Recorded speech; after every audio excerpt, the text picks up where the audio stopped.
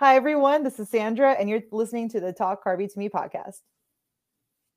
Back to the grindstone today. So I've started day one of my bulk after a weekend of Thanksgiving leftovers. So after a weekend of bulking, we're continuing on with the bulk. We might as well. Yeah, there wasn't much like a movement bulk though. So the program didn't actually start, but it starts today. So Monday. Got a good little workout in. So it started out with 8 15-second wind sprints, 270 medicine ball throws, and then we hit some chest, little triceps, little shoulders. So breaking it up this time. So usually I train upper lower.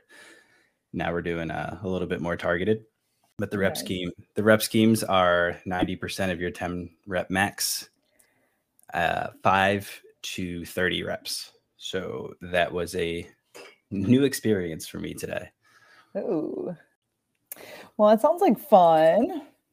Yeah, that you're out of it. Yeah, usually I don't have this effect or this response to it, but I'm like, I feel like, I don't know, like I'm not crushed. Like I could probably go work out again right now, but I can definitely tell that I've worked out in a way that I haven't worked out in a long time. I think that's like kind of, I mean, it's sometimes humbling to feel like a beginner again.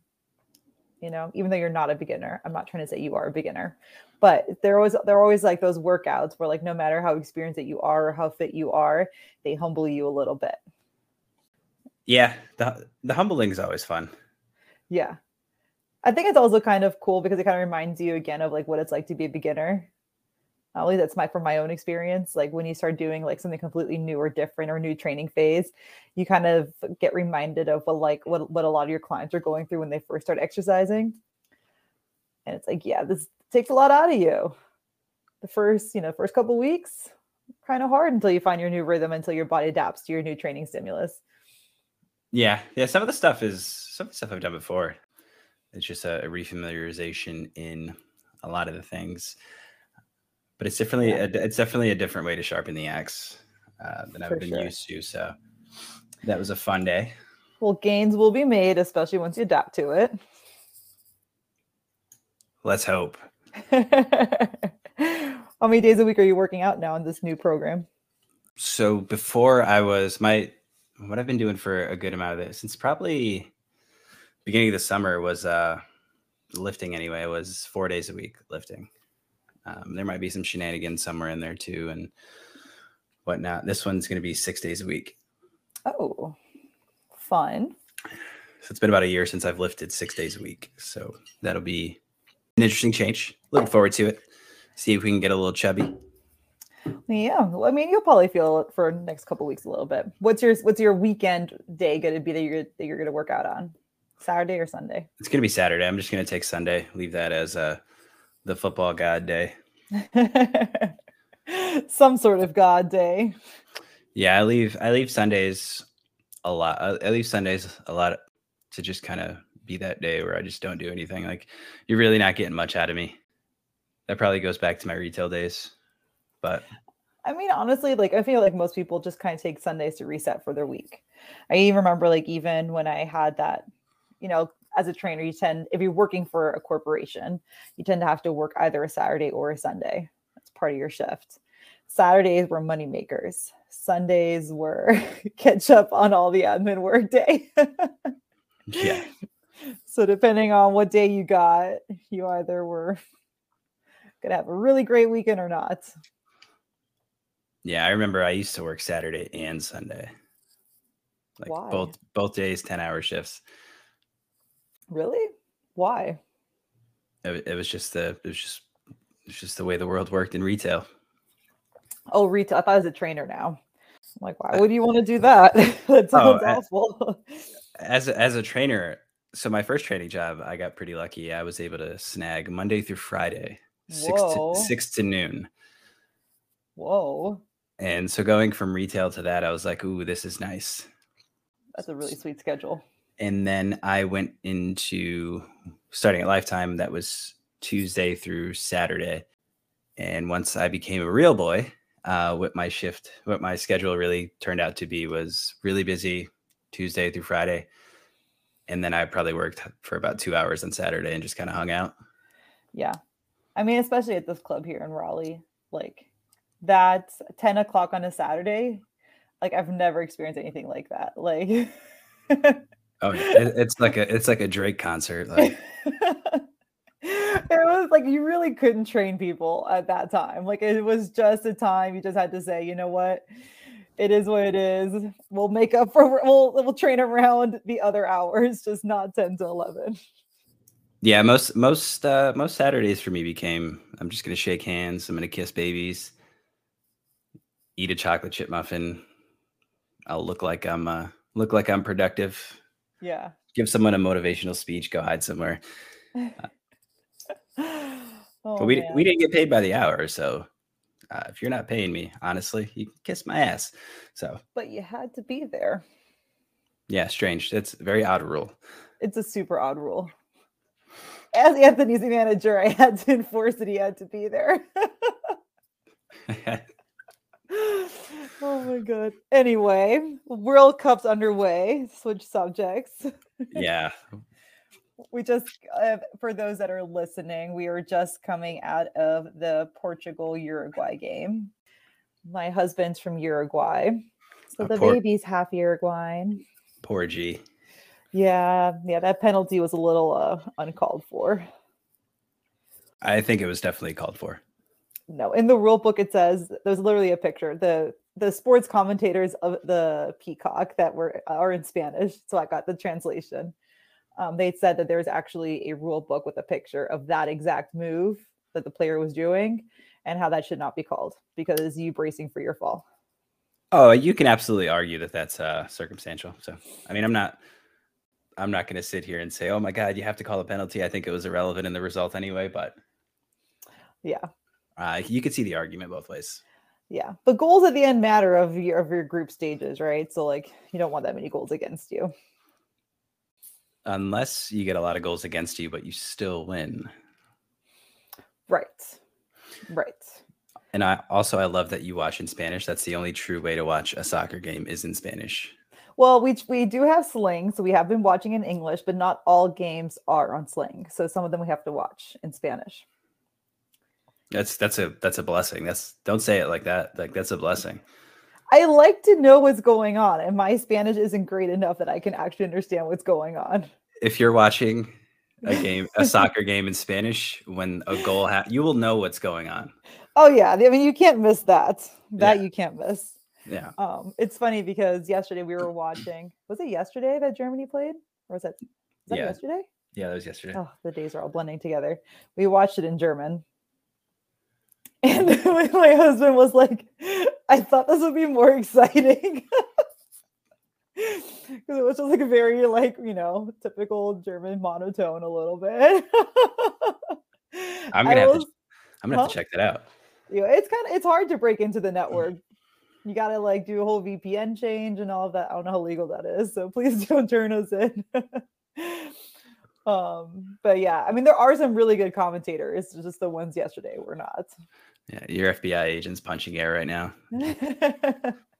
I'm gonna see them at the doorstep after this airs. But yeah, things stay interesting. It's been like a very strange World Cup. For those that don't usually watch the World Cup or are new to soccer, this is a very strange World Cup. Everything that you expect not to happen has been happening. Oh, I know. A lot of sports this year have been that way. I think it wasn't good for them. Yeah, I think the England USA result was pretty solid. Best meme assortment to ever come out of any single event in the history of humanity is coming from that game. Really? I've been missing out on the memes. I'm gonna have to send them to you. Like the USA is undefeated against England's in 1776. That's funny. Yeah, like that's the best one. It's like you created a sport and then it's not even our main sport and you didn't beat us. I actually watched that in Charlotte at a bar. That game in particular, and it was very interesting vibes. Very interesting. Just a bunch of people that just recently started watching soccer all coming together and thinking they know better. It's just like the Olympics. You put a United States jersey on something and that guy's suddenly your hero. It's fascinating. And all of a sudden you're a professional at their sport. Yeah, you've never heard of this person before, and magically it's like, oh my God, like totally. Anyway, what else is new? How's your Thanksgiving? Thanksgiving was great. Spent a lot of time with the fam. Nice. Mom and pops came down. Within about 2 hours of my mother being in the state of North Carolina, instantly in my stomach, I could tell that mom was in town. In like a positive way. Hopefully, mom, it was positive. Well, no, it was definitely a positive thing, but like my body was like, oh, my microbiome was not ready for that amount of food. like my stomach was aware of the shift in the holiday double eating. Portion. Yeah, that's awesome. Yeah, I honestly I ate a lot. I drank a lot. It's pretty solid. Can't complain. It was a good little escape from reality for a couple days. Yeah, it's kind of sad for it to be over. You know, you get to do it again in about 30 days. Yeah, it's different though. We have we have different meals. Like Thanksgiving and Christmas are two very different holidays. No, you got to run it back. Maybe not turkey though, but everything else you just run it back. No, that's not how we do it in Germany. In my family, at least. We don't have stuffing in Germany. So my Christmas holiday is a little bit more German. Wait, you guys don't use stuffing? No, we don't have stuffing. What do you do? What do you put inside the bird? Well, it depends. You don't necessarily always do a bird. Like, so within my family, like our Christmas tradition is we do what's called a raclette. It's like this, I can't say it any other way. It's like this stone that has a little oven on the bottom. God, you guys are gonna have to Google this. Anyway, you cook your food on the table, everyone together. It's like a device that you put on the table and you cook all your food together. That's what we do Christmas Eve. And then the next day, on Christmas Day, that's when we do like a goose or something like that, or some sort of meat. And then we do the red cabbage and the dumplings with it usually. That's how we do it in my household. Every family has their own traditions. So it's like a Korean barbecue, just German? I don't even know if it's German. I think it's Swiss, actually. I don't know. We always do it, but it's so good. I highly recommend. But yeah, I guess it is kind of similar to Korean barbecue. If you've never done Korean barbecue, highly recommend. Yeah, we need to go back. That was great. Yeah, we feasted. Yeah, dude just kept bringing stuff out. I was like, all right, I'll throw it in this hot thing. Like, what else you got back there? Remember how much brisket we got? We had like ordered brisket, and we had brisket for like 40 people. Yeah, we had so much brisket. Post-workout hack: go to a Korean barbecue. It is predominantly protein, so you do get that. Love that. A little refuel after your workout. But yeah, this year for Thanksgiving, my father-in-law made the turkey, and I guess soaking is the wrong word, but he marinated the turkey in some sort of liquid for like 24 hours. It was like whiskey in the liquid and some other stuff. Ooh. It came out so amazing. Like probably the best turkey I ever had. And I've had fried turkey. Fried turkey is pretty legit. You know, you would think. The first time I had fried turkey, I'm like, oh, it's just like a normal turkey kind of. Yeah. Yeah, I don't know what I was expecting from a fried turkey to be different, but it's just kind of the same, really. I enjoy all the videos you see pop up around this time. Like the turkey's on fire. yeah, when it just goes south, like it's south in a hurry, and it's like, oh. That's funny.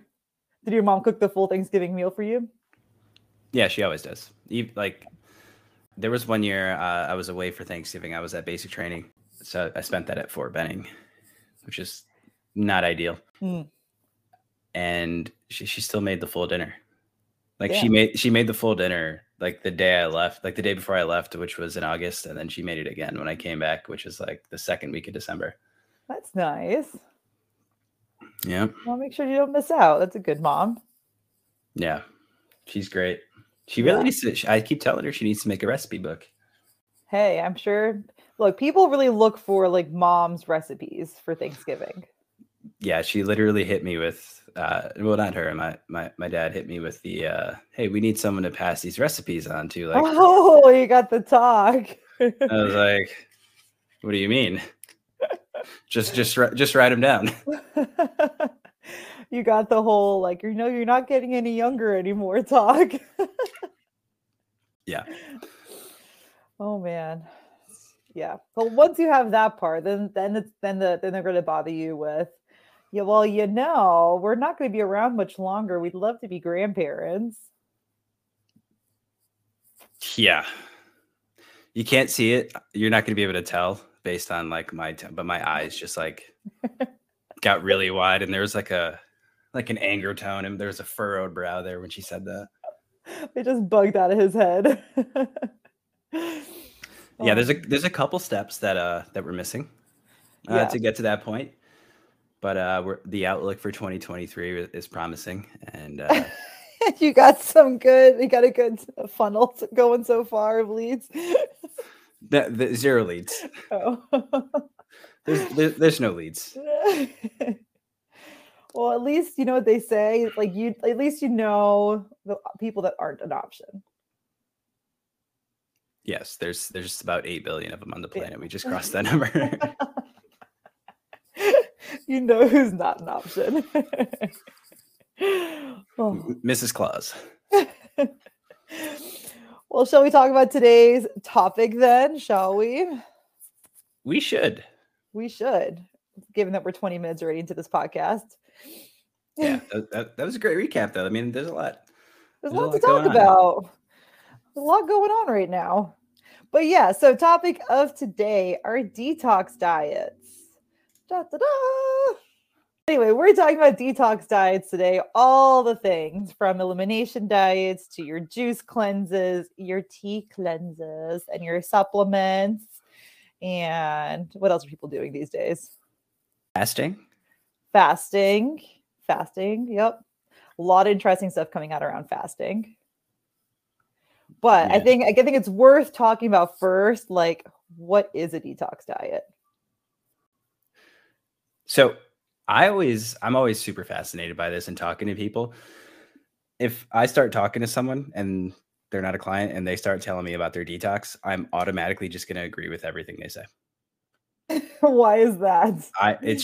It'll trigger me, and I'm just like, yep, absolutely. That sounds great. Awesome. Yeah, you should do that. you should totally do this. There's in no way, shape, or form does this sound like it's going to be miserable for like 7 days. Totally. I think like it sounds super catchy, right? Like it sounds amazing. And I think that even really, really great physicians that have really, really great nutrition information, they're all doing their own little version of detox diets. I almost think that if you don't have some version of that and you're kind of in the field, you're missing out on a portion of people, and everyone's just capitalizing on everyone's lack of education around it. Oh, for sure. It's also such an ambiguous like topic too. Do people just think that we're just full of like all these toxins, and we're just like you can become a toxic individual? You know what I mean? Like, yeah, I think, here's the way I have always viewed detox diets, and I just have a little bit of a different perspective on it. For me, like detox diets are really just like you just cleaning up your diet. Like just don't eat shit food. Just don't eat that much processed, like just eat less processed food. And that to me is detoxing your diet. Yeah. The great part about the human body is that when it was created, they were like, we should probably make a way for it to detox itself. And that's why, my friends, you have a liver. So when you go drinking and you get intoxicated, that filters through your systems and you are no longer intoxicated. It's crazy how that works. That really is how that goes. Absolutely insane. Yeah. So, I mean, like there are different like organs in your body that play into making sure that you're detoxing on a daily basis. And big part of that is your liver, your kidneys play another big role, your sweat as well. Your lungs are constantly detoxing as well. They're filtering out any gross air. They're making it clean for your body. Your bowel movement is another way that you're naturally detoxing too. So you got like your urine, you got bowel movements, sweat, like things that you can actively release to actually get rid of toxins. Because toxins, I will say, toxins are a thing, right? Like we do have a bunch of shit in our food, a bunch of chemicals. So toxins really are a thing. But your body's constantly working on detoxing. Now, can you do things to help support those organs, like your liver, your kidneys, help support proper bowel movements, help support, urine production, sweating more, all those things? Sure. Oh, your lymphatic system too. The lymphatic system, super key. Because if I can just go on a quick detour here about the lymphatic system. Do your thing. Basically, the lymphatic system doesn't have an engine attached to it. That's how I like to describe it. It's not like the blood flow, like your blood flow in your body where it has like a heart and the heart is like actively pumping blood around.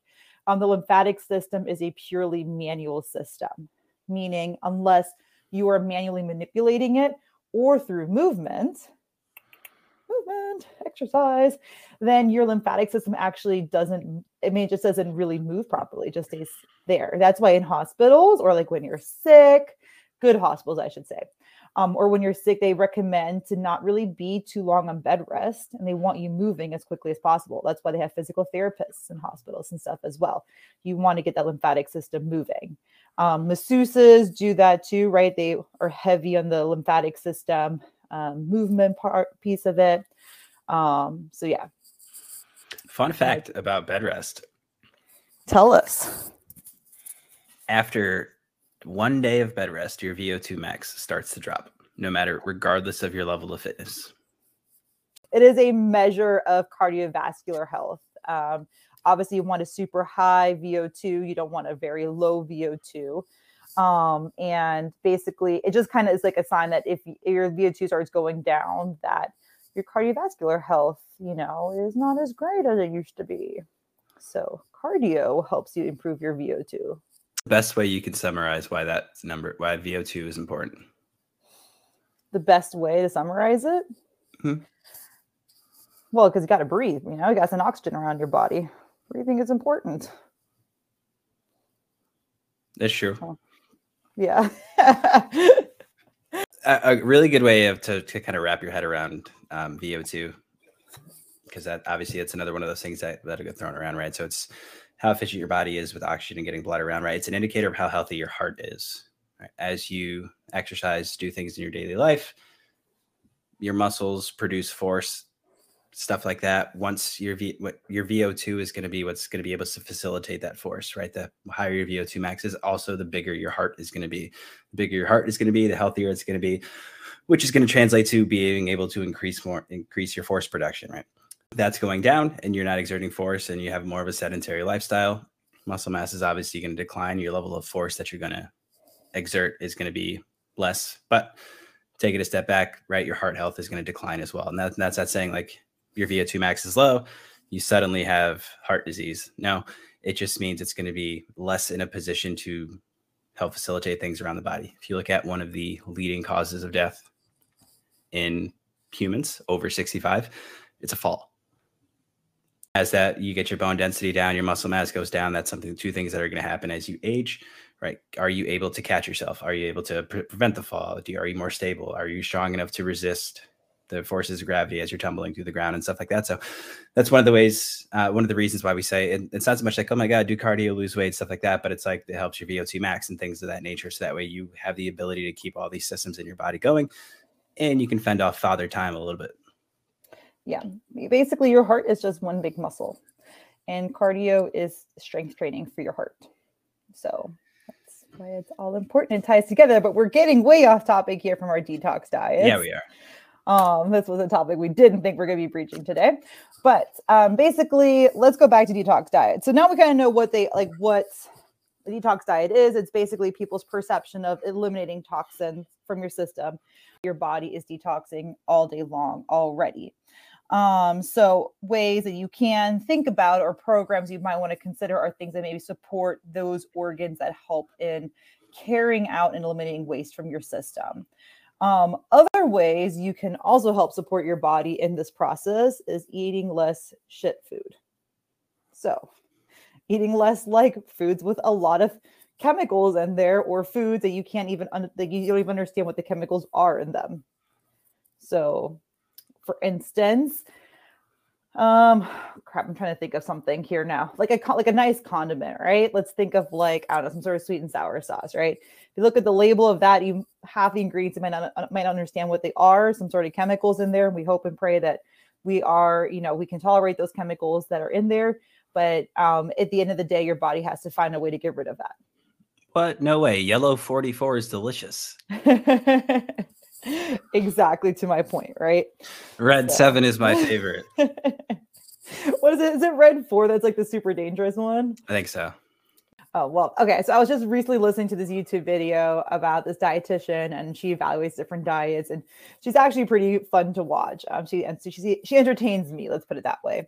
And she used a lot of science to help promote what her reasonings are, which I think is super cool. But one thing I disagreed with her on, and this is like a very typical dietitian thing to say, especially for American dietitians, is like, why are there a different ban of certain foods in Europe than there are in the United States? And that, I guess, in the United States, we take dosage of it into account versus in Europe that they don't. They just say, well, something can cause you to have cancer at larger levels that you just shouldn't have it at all, right? Kind of seems intuitive, right? The United States, we're like, yeah, but if you only have like a little bit of it, then that's really not that big of a deal. So you can continue to have that in your food. And that's why we have more things that we can technically have in our food versus in Europe. And for someone who has grown up in Europe and lived in Europe, there is just a huge difference in how you feel on the food that you're eating over there than you do here. And it just can't be ignored. And I think one of that is the fact that we, those ingredient ban lists are just super important.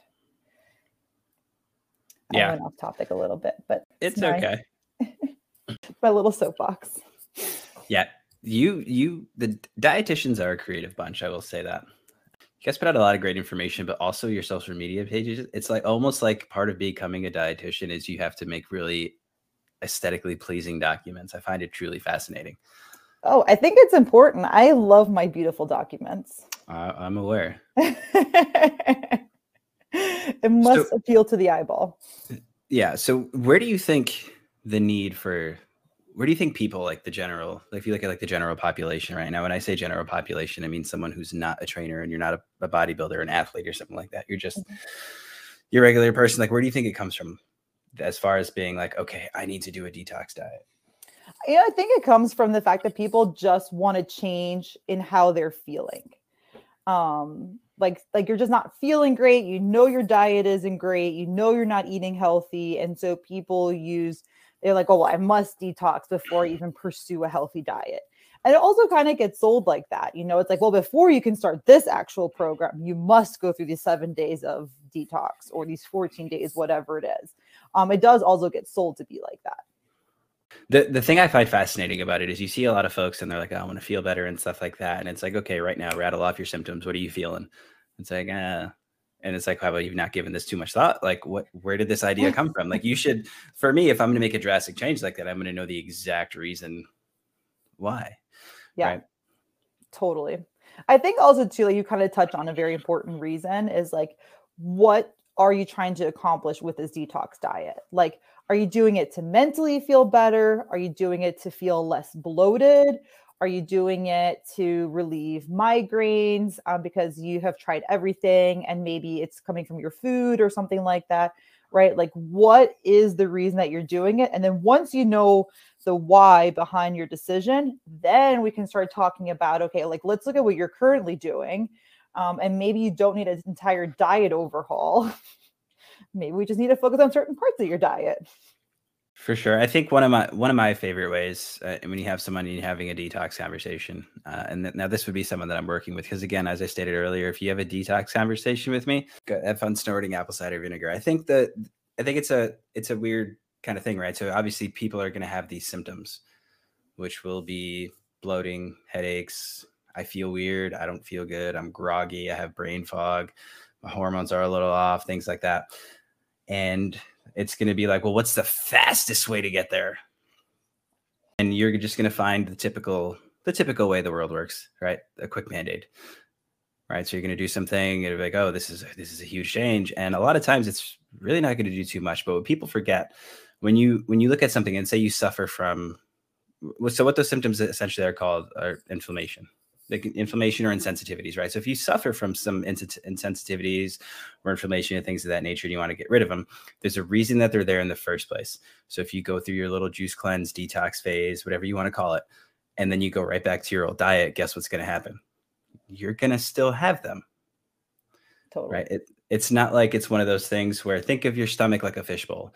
It's not like you went and got a brand new fishbowl, right? It's still the same fishbowl. And looking at your gut is probably a pretty good way to look at it, is comparing it to a fishbowl. Your fishbowl is going to be a representation of how your diet is, right? So if you are someone who has been eating a lot of junk food, a lot of processed foods, a lot of things that, will kind of creep in here and there, but let's say it's someone that it's just chronic and it's constant. You eat fast food every day. You have a horrible diet. You don't eat a lot of vegetables. There's not a lot of fiber in your diet. Your fishbowl or your gut microbiome, right, is going to be reflective of that.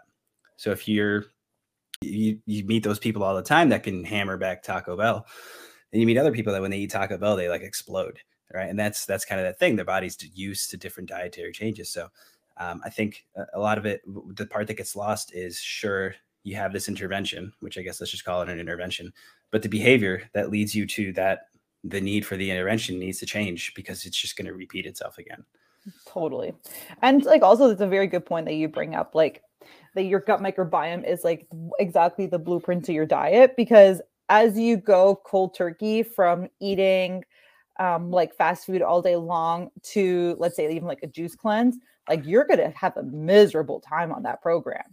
Let me just tell you, like, you're just not going to feel great. And every symptom that you're feeling is going to feel like 10 times worse on that program. But also similar to, if you go straight from, like, let's say eating like a crappy diet to now you're eating a diet full of like fiber and whole foods and like all this healthy, like whatever you envision yourself to have as this healthy diet, right? Which that technically is a healthy diet, but you're not going to feel great on that either. You're also, the first couple of weeks, you're not going to feel great on eating a bunch of vegetables, because your body isn't set up that way. And why should it be? Yeah, for sure. A lot of times we'll have clients that, I'm constipated, I'm super gassy and things like that. Like, oh, this isn't for me. I can't do that. It's like, it's going to take some time. Like you didn't get to where you are now in, a week. It's going to take a little bit more time to get used to it. But as you go through, and like when you say like I'm cleaning up my diet, essentially what you're doing is you're adding in better quality foods, more whole foods, more vitamins, more minerals, more nutrients, things of that nature. And that's going to help clean your fishbowl. So when you put clean stuff into your fishbowl, you're going to feel better with it over time. Yeah. Keyword over time, right? So a lot of people, even like the people who feel nauseous. I've had someone like throw up because they decided they needed to do a drastic diet change. And I'm usually a person, I very much am an advocate of slow and steady wins the race. But you just meet some people, and I've met a handful of those people that they're just so ambitious and they have to change everything all of a sudden, overnight, immediately. And some people, they can just endure all these like terrible feelings, right? Like throwing up, nausea, fever can even they can even be breaking out, right? You can have all these like terrible flu-like symptoms your first week or even week and a half when you change your diet that drastically. I commend people that can last through it. I know I couldn't, but that's what happens if you do it too extreme. Now, if you do it more gradual, let's say at like one meal at a time, you give yourself time to adjust, these symptoms will be maybe not even existent. What meal would you start with? Honestly, I usually like to start with breakfast, because that's in the morning. That's usually the time when you are most motivated to make a change.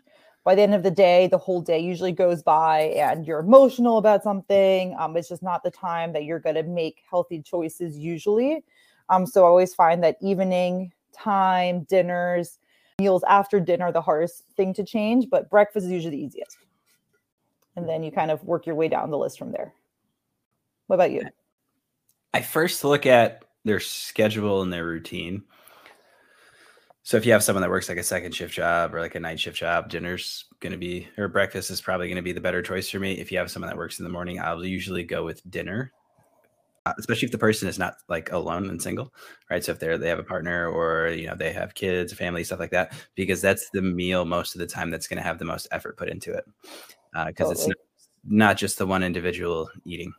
So a lot Yeah. of times I'll focus on dinner, assuming that's the meal. Otherwise, it might be like flipped. Breakfast might be the meal that everyone's kind of sitting together, and then the rest of the day, everyone's schedules are kind of wonky and stuff like that. So whichever meal is the one that kind of has the most effort to it is the one that I'll kind of start with. Unless it's something where like I have a really bad breakfast, or I shouldn't say, well, bucket. I have a really shitty breakfast.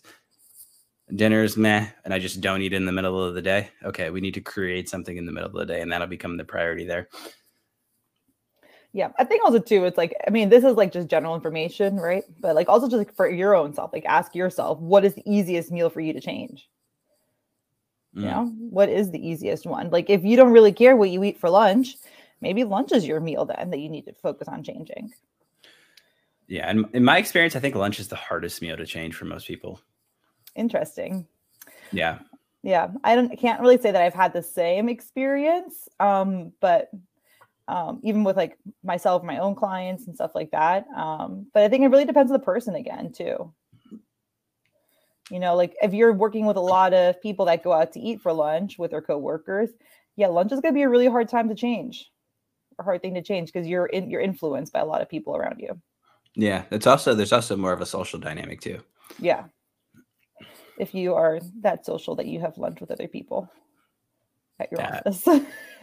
I think it's been like I can't remember the last time I had lunch with someone. Does my husband count? We both work from home, so I guess so. Oh, you're getting all three. That's not fair. I'm coming over. For lunch one day. Right. Well, see, there you go. Then you can have lunch with people. Yeah. We'll keep them healthy. We talked about insecurities.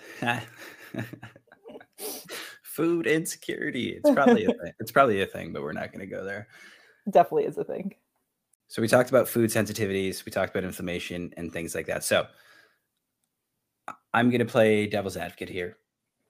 Talk to me about the difference between inflammation and a sensitivity, and like inflammation in terms of your nutrition. Because when I think inflammation, I think I was walking, I tripped, I sprained my ankle. My ankle is now inflamed, right? And I think a lot of people, I think the general perception of inflammation is probably going to be that way. Like, oh, this is swollen, or my wrist is swollen, or my, something hurt. And so where does that change with nutrition, and how can it be hard to detect and things like that? Yeah, very great question. Super complex question, I will add. Thanks for really making that easy for me. So nutrition inflammation is way harder to pinpoint because first of all, it is not like just like one size fits all. It's not like you roll your ankle and it's like, oh, well, if everyone rolls their ankle, they're probably going to have inflammation always at their ankle, right? That's usually not how it is for people. So for some people, for instance, if they have gluten, they will have inflammation around their joints and then they get joint pain. So if you are someone that has a lot of joint issues, a lot of times it could be a sign of gluten sensitivity, or like migraines are also linked to gluten sensitivities, which you might call it anxiety. Gluten can be like fuel on a fire if you struggle with anxiety. But other things then too, like acne, for instance, if you have adult acne, a lot of times it can be a dairy intolerance. So it's just, and again, it is not the same thing for every single person, right? You could totally tolerate maybe gluten perfectly well and be struggling with any of those symptoms that I mentioned and it not even be related to gluten, right? So that's what makes it really, really hard. The inflammatory system is super complex. There's many different markers. We tend to sometimes only focus on a select few, but it just makes it so hard to detect. And inflammation in your gut can be at numerous different points. So that's why we struggle, for instance, with bloating. Bloating, some people will say, oh, I feel inflamed around my gut, which is kind of what bloating is, right? It just feels like inflammation. But that can occur, in your small intestine, and might occur further and more in your large intestine, right? It can occur at different points. So it's really, really hard to pinpoint. And it's also not something you can just see. in order to really see your gut too. I mean, it's very expensive to get a camera down there. It's going to cost you. It's going to cost you time and money too. So inflammation is just, it can be very widespread in your body, and it can be linked to food. And a lot of times it is linked to food, or food is making a certain system worse. Yeah. One thing to specify too, if you are sensitive to gluten, there's a difference between being sensitive to gluten, right, and having some inflammation in the body, and having celiac disease. Totally. Right. They're two very different things, right? You see a lot of it now, like, oh, I'm gluten-free, right? And okay, well, why are you gluten-free? You don't have celiac disease, right? Not to be confused, right? If you have celiac disease, you will know. What we're talking about is just little changes in your body, right, that can affect the way that you live, breathe, interact with the planet, that are kind of more of an inconvenience, as opposed to I had gluten and now I'm dying, right? So when you look at like a peanut allergy as an example, if someone has a peanut, they go into anaphylactic shock. It's not that. There's a difference between those. There's a clear boundary there. And like a lot of times, if you have a food allergy or an intolerance, stuff like that, you're going to know. Like everyone who's lactose intolerant knows they're lactose intolerant and stuff like that. So for the most part, yeah. Yeah, that's just a quick note on that, because that's something that you hear a lot too. It's like, oh, I'm going gluten-free, or like you see it on the menu, this is gluten-free, and things of that nature. So yeah. And to also kind of clarify, like there are different markers that we use too. So like IgG is mainly more of like a food intolerance, and IgE is more of a sign of inflammation too. Sorry, of an allergy, of a true allergy. So there's different markers you want to look for as well. And those are just different immune system markers that we look for, right? And hopefully I'm remembering that correctly, my pregnancy brain. Yeah, IgE is your food allergy. And then IgG is your food sensitivity. So very different. And to Anthony's point, there are so many different there's so many variances in gluten, in particular in the different sensitivities, that it makes it really hard to figure out if you're gluten intolerant. And the best way to do it sometimes is just by eliminating it for a while and see if you feel better. So we can kind of just dive right into elimination diets if you want to. For the most part, when you look at elimination diets, you're getting rid of the big categories, right? So you're getting rid of gluten, dairy, you're getting rid of your nightshades, sugar, alcohol, eggs, peanuts. I think I'm missing a couple there, maybe a couple smaller ones. Sometimes corn can be an issue for people. Corn. Sometimes like your legumes can be an issue, like your beans and all of that. So, I mean, yeah, you can eliminate a lot of things. Yeah. So basically what an elimination diet is, right? So most of the time you're going to remove everything that I just said out of those categories. What those are a collection of the things that, if you were to look on average throughout the world's population, those are the things most people will have some form of interaction with that might give them a food sensitivity, right? So that's where that list comes from. Ideally, what you do, you basically one at a time, or so you take all the food groups out and you go for about a week or so, and then you slowly, giving it a few days, you add each one back into your diet. What you're looking for is kind of like, okay, I've gotten everything that could be causing me some symptoms. Now let's find out which one it is. And when you rebuild it, so now you throw eggs back in, for instance, and the only thing that you've changed is you've had eggs in your diet for 2 days. You feel fine, you feel normal, there's nothing too crazy, great. Move on to the next thing, you add dairy back in, so on and so forth. And you'll kind of start to pick out after each meal, you write down, how do you feel? How did I eat? Stuff like that.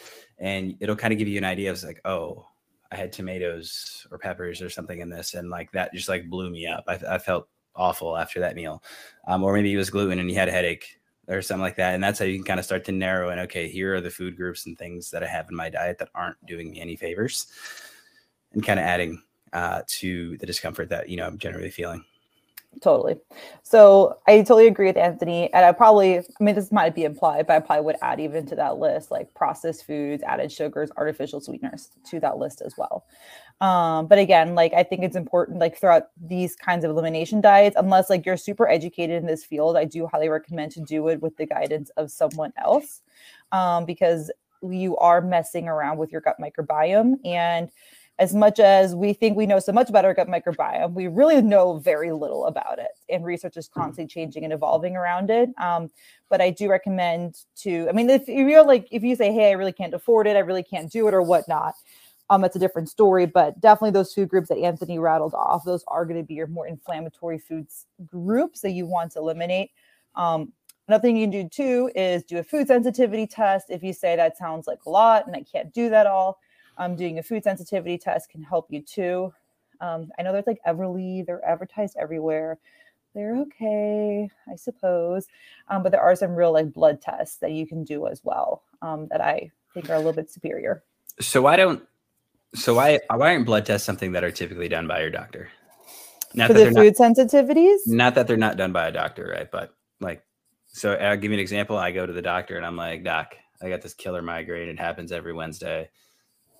You know what I mean? Middle of the week, I always have this migraine and stuff like that. Like, and what, like, so here's my question, because what we know, and obviously the field of migraines, now I'm not a medical doctor or anything like that, but there's research out there that, you know, it's not necessarily like a regular thing, right? It's an irregularity that happens to some people and things like that. And there are various causes for that, but one of them could be your nutrition and things like that. Why is that not the first jab, do you think? Okay, well, we're really going to hop in another soapbox of mine, aren't we? Okay. So, I mean, the doctors that go through your traditional medical system of education, right? They go to med school and all of that. If you're lucky, you receive more than 1 hour of nutrition. Maybe you received a whole semester of nutrition, which would be amazing, right? But that's like one class, okay, that you took for a whole semester, and that's it. Okay, so a lot of times too, it's just like it's a lack of education around food. And if you do get a doctor that asks you about your diet, like do not switch. Stick with that person, shout it from the rooftops, share that person with me. I want to go see that doctor. It's just diet and lifestyle is just not commonly spoken about because it's a lack of education on their part. They're used to treating symptoms. They're not used to necessarily treating the cause of the symptoms. And they have their special place. I don't want to villainize doctors. They do have their special place in the whole system of it. It's just we need to also focus on like, why are you getting migraines in the first place? And really look at the root cause of that. Versus like, here's a very strong painkiller for you to take to override your migraine. Yeah, right. Do you think it's something to do with like, is it like an insurance thing as well? Like where it's not life threatening, so it's not viewed as something that necessarily needs to happen, almost like it's an elective thing? So I love you're hitting all my favorites right now. Okay, the insurance system. Yeah, so I definitely think the insurance system plays a huge part in it. It's really hard to say what came first, right? It's like the chicken or the egg example. I don't villainize insurance companies as much as I used to, just mainly because I think the whole system evolved from a very reactionary standpoint.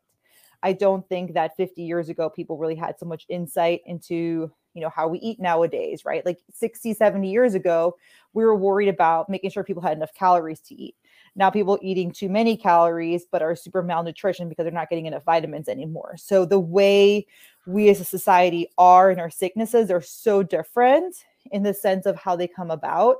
And our areas of concern too. It's just different than it was 50, 60, 70 years ago, right? And the system is an old system, our insurance system, the way doctors go through med school and all of that. And so I think it's just a very reactionary system. It kind of came about like, oh, we have a need for insurance out. Let's do that. Oh, yeah, we should probably do like things that are a life or death situation. Those should probably be covered by insurance. Okay, let's do that. So we're kind of in this rut, shall we say. Yeah, I think you used a great word there, reactionary. Yeah. Right. So it's like one of those things. It's like I just trot along on the surface of the earth doing my thing. And then suddenly they're like, oh, I broke a bone. I need to go see a doctor. Right. Great. Cool. Fix the bone. Here's some painkillers on your way. And that's kind of like what we're accustomed to. So we treat kind of everything that way.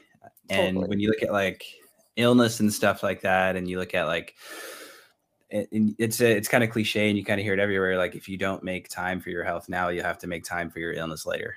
Yeah. And like a lot of times, if you look at people who are unhealthy, who encounter certain situations that have recently arisen, and you look at how their bodies are handling those things, and you can kind of take a look at, okay, we're seeing it in the micro, obviously what's going on. And we take a look at it in the macro, and it's like, well, for the last 10 years, you haven't been taking care of yourself. What did you think was going to happen?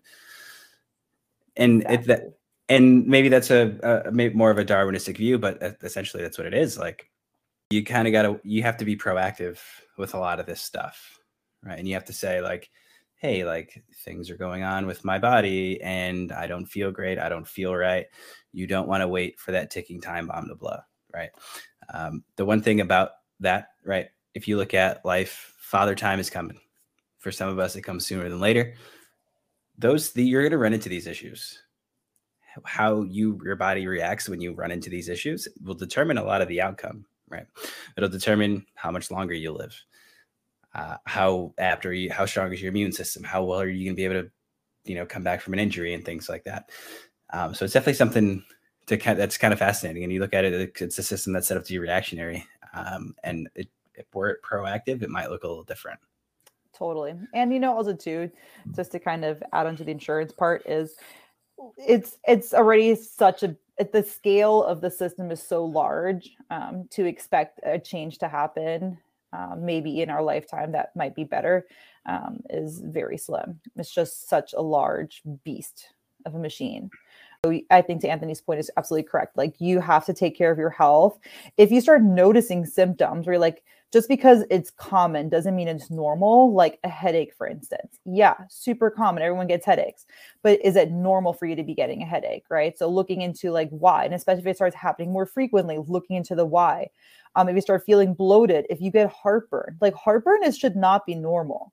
If you get heartburn, you should really like come seek us out. I love helping people with heartburn. It's like the easiest fix, but it's a whole episode within itself. But like heartburn isn't something you should have to live with.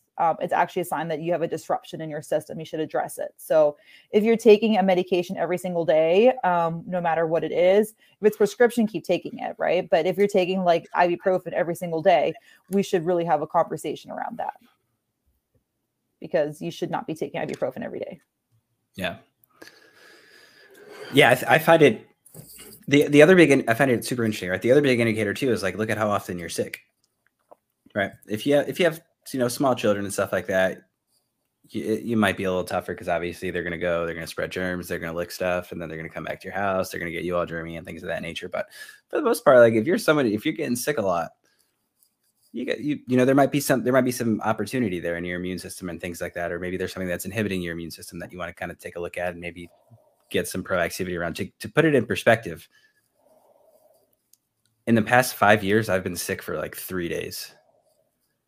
Yeah. And when I was sick in those 3 days, I didn't take any medicine either. Yeah. Like I nothing. think, yeah. And it just processes within, call it, I don't know, processes in and out within a day. Like I might have the sniffles for like 10 hours, then I'm back the way I was before. And you take it even extrapolate it back further. I think I've had the flu once in my entire life. And that was when I was much, much, much, much younger. I was still a child. So now that's not me saying that like, hey, look at me, I'm blessed with like this great immune system. Haha. Like, no, it's just that's my reality. Like, so when I see people like, oh, I'm sick all the time, or like I have the flu this week and 2 weeks later I have the cold. And then, a month later, like I'm devastated by like another sneezing attack and allergies are acting up. I'm like, how do you live like that? Like it seems so foreign to me. Yeah.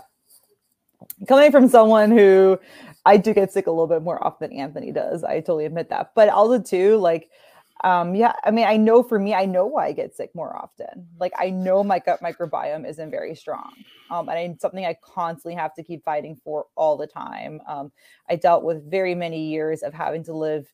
I had to eat on a strong elimination diet for many, many years until I finally got under control.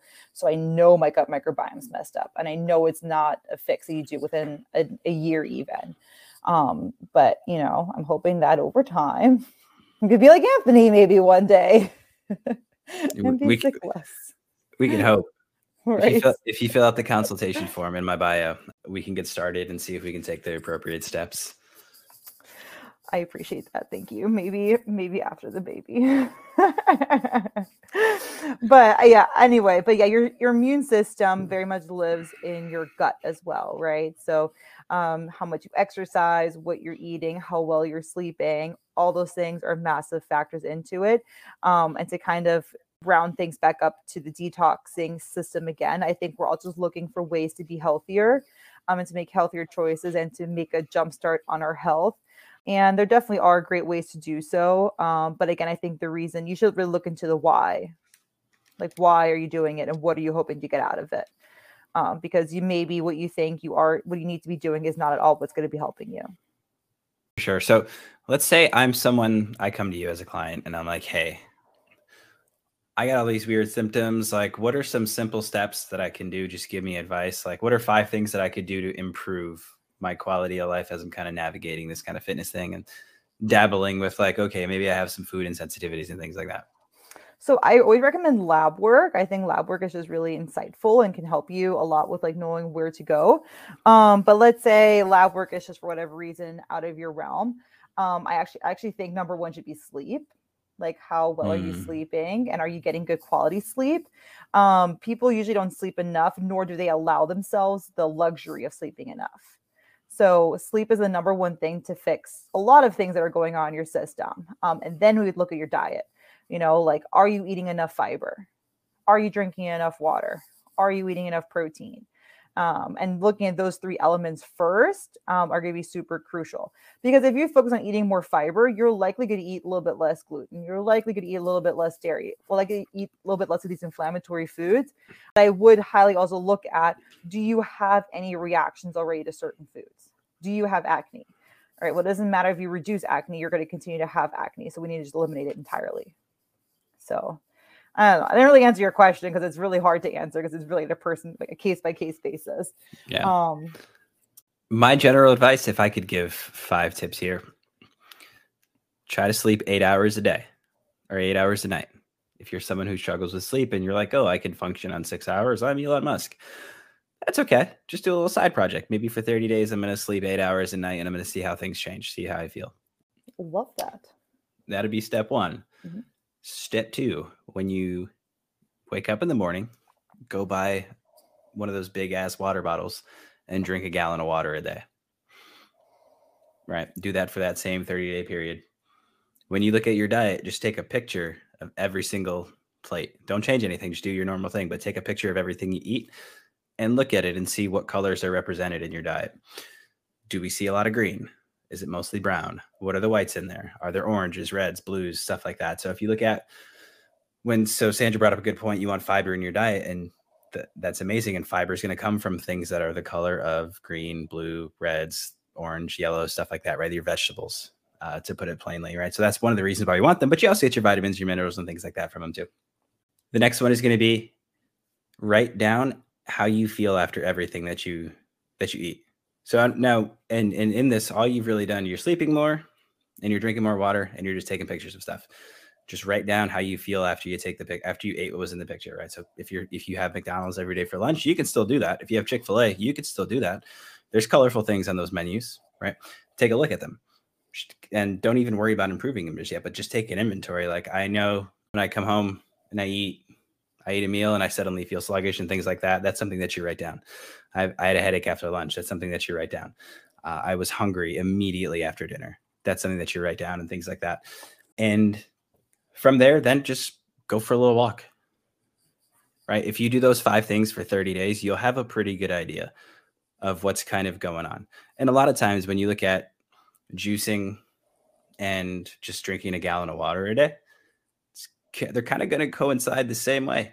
The only difference is going to be when you juice, if you're juicing vegetables and fruits, you'll have more minerals, vitamins, and stuff like that pumped into you, but they're also going to come out the other end, to be honest with you. And you're probably going to have a headache because there's going to be a higher sugar content in that kind of diet. So I would say before taking that extreme step, see if you can sleep 8 hours a night and drink a gallon of water. If of the 5 steps they gave you, if there's only 2 that you like, do those 2. And if you pair that with, things we've talked about in previous episodes, if you can't do those 2 things, what makes you think anything else is going to be possible? You know what I mean? Yeah. Then those are 2 of the behaviors that are like the foundation of it. The foundation of everything that you try to do in any kind of change that you want to make. Because even if you're like, I just need to work out and that's the missing link, if you don't sleep and you work out, you are going to be burning the candle at both ends. Yeah. And that will catch up with you. But just to kind of wrap things up here, since you brought up juice cleanses, and I was been itching to say this. Juice. Yes, I have worked with many people of many different areas of the world that just can't get over and have to do a juice cleanse. Doesn't matter how much I tell them that, hey, if you just ate the vegetables instead of drinking them, that would also be like super beneficial to you. They don't care. They juice cleanse must happen. You're going to say something. I saw you itching to say something. I'm just laughing. So, I can't stop thinking of what was it, a Geico commercial where there's like a life-size Pinocchio, but the guy's like 6 foot tall and he's sitting there and he's talking about how he's doing a juice cleanse and like his diet's going to change. Is it Geico? I know what you mean. I don't know if it's Geico, but he's like, I'm doing a juice cleanse. Yeah. Like that's all I can think of right now. And it's just so funny. So if you are one of those people and you're just itching, you just have to get it out of your system to do a juice cleanse, here is my spiel around it. Juice cleanses, yes, there are a lot of vitamins in there, a lot of minerals, right? You're probably going to drink more water on there. It's definitely better than going through Bojangles drive-through. So I will give you some of those factors. Depends on what your scale of measurement is. Okay, well, I haven't had a great meal at Bojangles, so that's why I happen to pick on Bojangles. Oh, really? Yeah. I don't know. I don't like it. I do prefer Chick-fil-A. I'm going to let you finish, but... Yeah. Okay, well, we'll get onto that later. The problem with a juice cleanse is that usually it's 3 or 5 days long. You're definitely not getting enough calories in to actually even sustain your energy levels if you were to continue it on juice cleanse long term. You also don't get any protein in there. It's just like vitamins and water and some sugar and other stuff. So what I recommend to people is if you must, have your juice, but please pair it with a protein, right? So let's say you're not doing an elimination diet, maybe have some eggs in the morning, have your juice with it. For lunch, have some chicken and have your little juice bottle with it, right? And just kind of like follow that similar pattern, just so you're keeping up with your protein. Your body still has food to digest. Yeah, we're not getting any fiber in that way, right? But at least you're getting your protein in still. So if you must, I would say that is probably a smart way of going about it. I like it. Funny story. I once had a partner who wanted to do a juice cleanse, and this was years ago. This is like before I was a trainer, before I was a nutrition coach and anything like that. And I was like, yeah, sure, why not? I had no idea what it was, but I was just being supportive. So the first part, I actually enjoyed the process of the juicing. It's good. I wanted to fucking juice everything. Like everything was going in the juicer or whatever I can get my hands on. Let's do it. Like, what does a carrot look like if it goes through it? I think the funny thing is like that, like on the first day, it's like, this is awesome. Like just throw apples in this thing and then they shoot out and you waste so much food doing all that fiber. You end up with more like just chopped up matter than you do like actual juice. Totally. So like if you're making a pitcher to last you like 5 to 7 days or 3 to 5 days or something like that, you're going through like a farm's worth of vegetables and stuff like that. I think the best thing you could really do instead of juicing is you just blend those vegetables and fruit together. Like you keep the fiber intact with it. Yeah. Probably be superior than just juicing. Yeah. I will say though that the act of like just throwing stuff through these blades, that was awesome. Maybe that's the child. Maybe that's the child in me. Maybe it's the same thing like a wood chipper.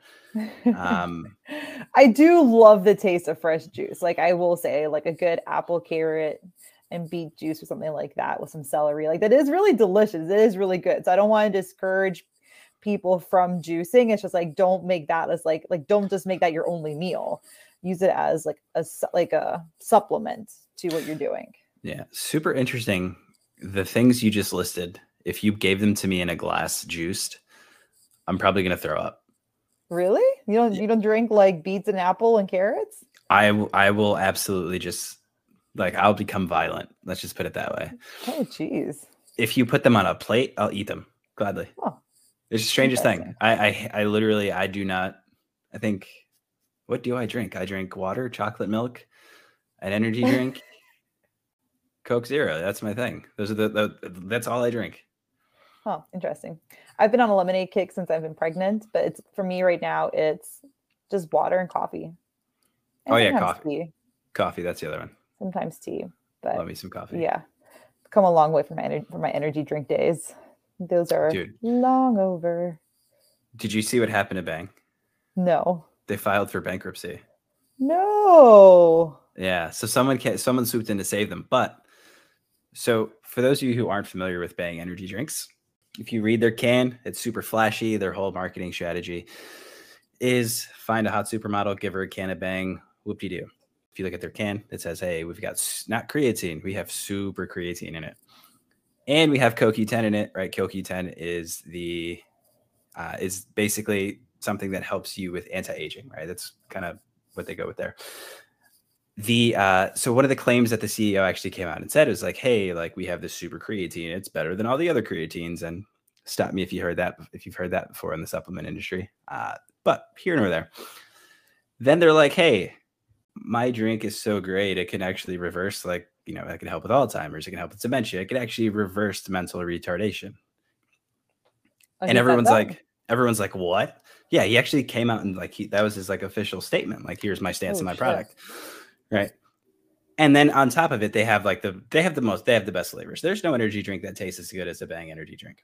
Yeah, Bangs are, anyway, they're great. If you're in the fitness industry, you are drinking Bangs. Yeah.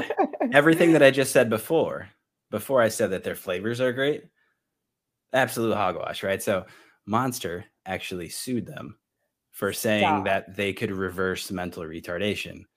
And they won in the tune of like $477 million. So they had to pay Monster, right? Then they had another lawsuit going with Pepsi, who was their distributor. And I guess they were like the exclusive distributor. Don't quote me on this. And they breached that contract somehow. And Pepsi won a lawsuit against them for another $120 million. So they had to file they filed for bankruptcy. So when you go around your local gas stations, I think Sheetz around here is the only one that really has any kind of stock or any of the ones worth having. They're hard to, I shouldn't say hard to find. They're harder to find now. Oh my God. So my sister-in-law just told me that she goes to UNC and they took out the Bangs from their vending machine. I love how like we're talking about Bangs on a detox subject. They got rid of the Bangs and they put in Celsius instead. I'm like, oh man, but they left the Monsters in there. I'm like, well, wouldn't Bangs and Celsius be like a way better combination? But now that makes sense. Fun fact, you know the Reign energy drinks? Reign, yes. Guess who owns them? Who? Monster. Ah. See, that's how they get you. It's basically a Monster in a can, and they write BCAAs on it. They do taste better than Monsters, though. I don't like Monsters. They do. White Monster is pretty good. It's doing well. I feel like we're gonna get critiques about our energy drinks here. We'll do a podcast one day. We'll make up for it. We'll talk about energy drinks exclusively. Personally, I love when people shit on me for my caffeine consumption. Yeah.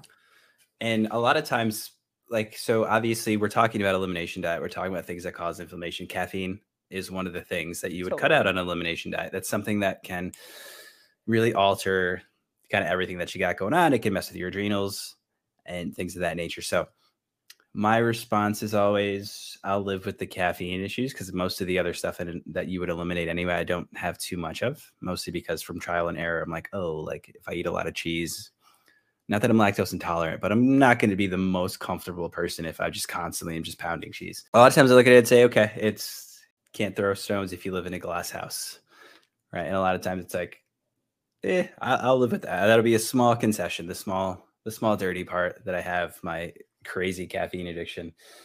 And I'll raise you your migraines.